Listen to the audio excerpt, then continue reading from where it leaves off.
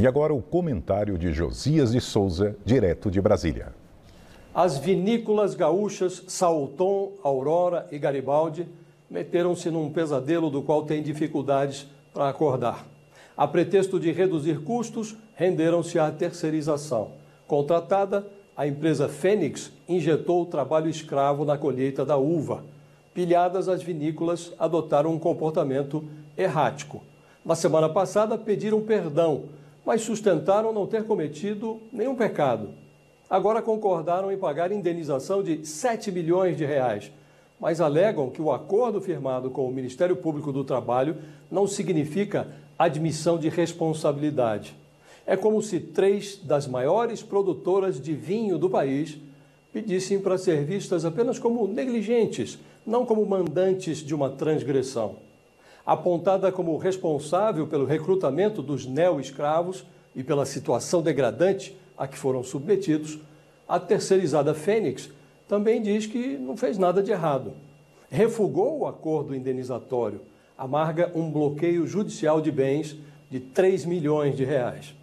Tanta alegação de inocência ainda não sensibilizou os consumidores.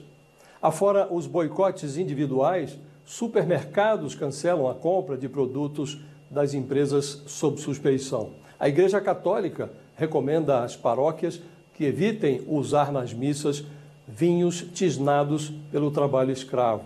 O poder social dos consumidores de vinho revelou-se mais efetivo do que os transgressores poderiam supor. Verifica-se que o problema de certos remorsos é que eles chegam tarde. E quando a autocrítica vem pela metade, acaba se confundindo com autópsia.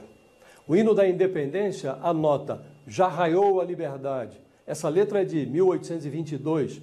Nessa época, ainda havia no Brasil mais de 1 milhão de escravos. O hino da República diz que nós nem cremos que escravos outrora tenha havido em tão nobre país.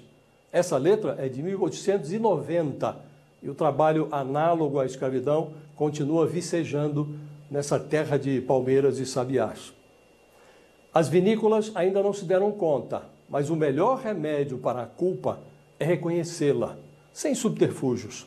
Do contrário, corre-se o risco de dar razão ao poeta Antônio Carlos de Brito, o Cacaso. Ele escreveu: ficou moderno o Brasil, ficou moderno o milagre.